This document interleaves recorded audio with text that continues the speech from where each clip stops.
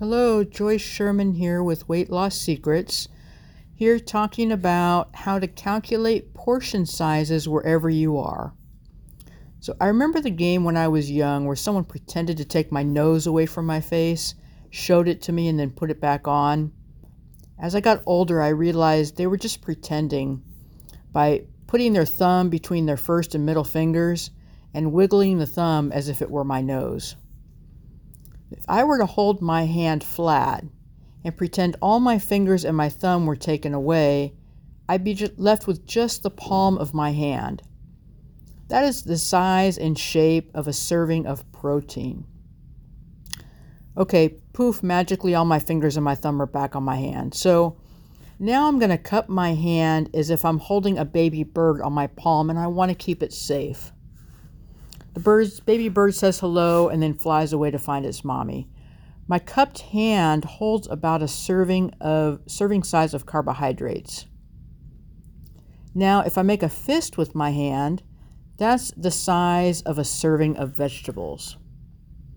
And finally, if I keep my fist but stick my thumb out as if I'm hitchhiking, that's and then I just take the thumb off, kind of like that old game in elementary school where someone would show me they could remove their thumb. And it's similar to the nose trick, but this time they pretend to remove their thumb by using the other thumb. So if I have a fist with my hand and I were able to safely remove my thumb is about the size of a serving of fats.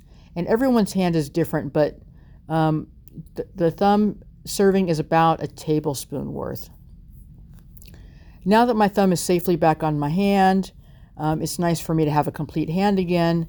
But in summary, a serving of protein is about the size and thickness of the palm of your hand, about 3 to 4 ounces. A serving of vegetables is about the size of my fist or your fist, about a cup worth. A serving of carbohydrates is about the size of your cupped hand, about a half a cup. Serving of fats is about the size of your thumb, which is about a tablespoon.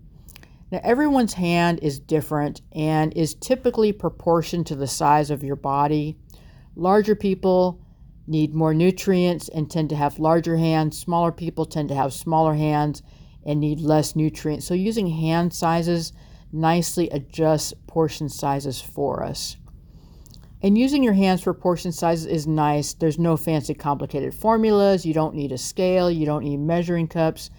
And if you're out with others and you don't want to really advertise what you're doing, you could surreptitiously use your hand to measure the portions, even if they're already on your plate.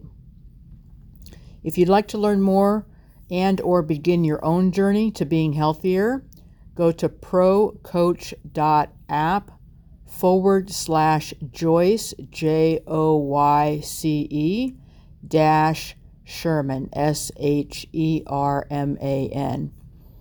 Read the text if you like, watch the video if you like, click the Contact Me button to get started.